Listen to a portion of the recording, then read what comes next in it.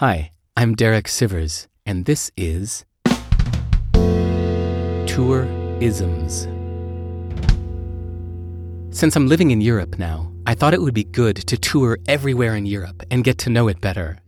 I'm not into seeing the sights. I don't take photos. What I want is to get to know the mindset, the worldview of each place, the philosophy. So I wondered if there's a way to tour philosophies directly. What if, instead of touring places, we toured ideas?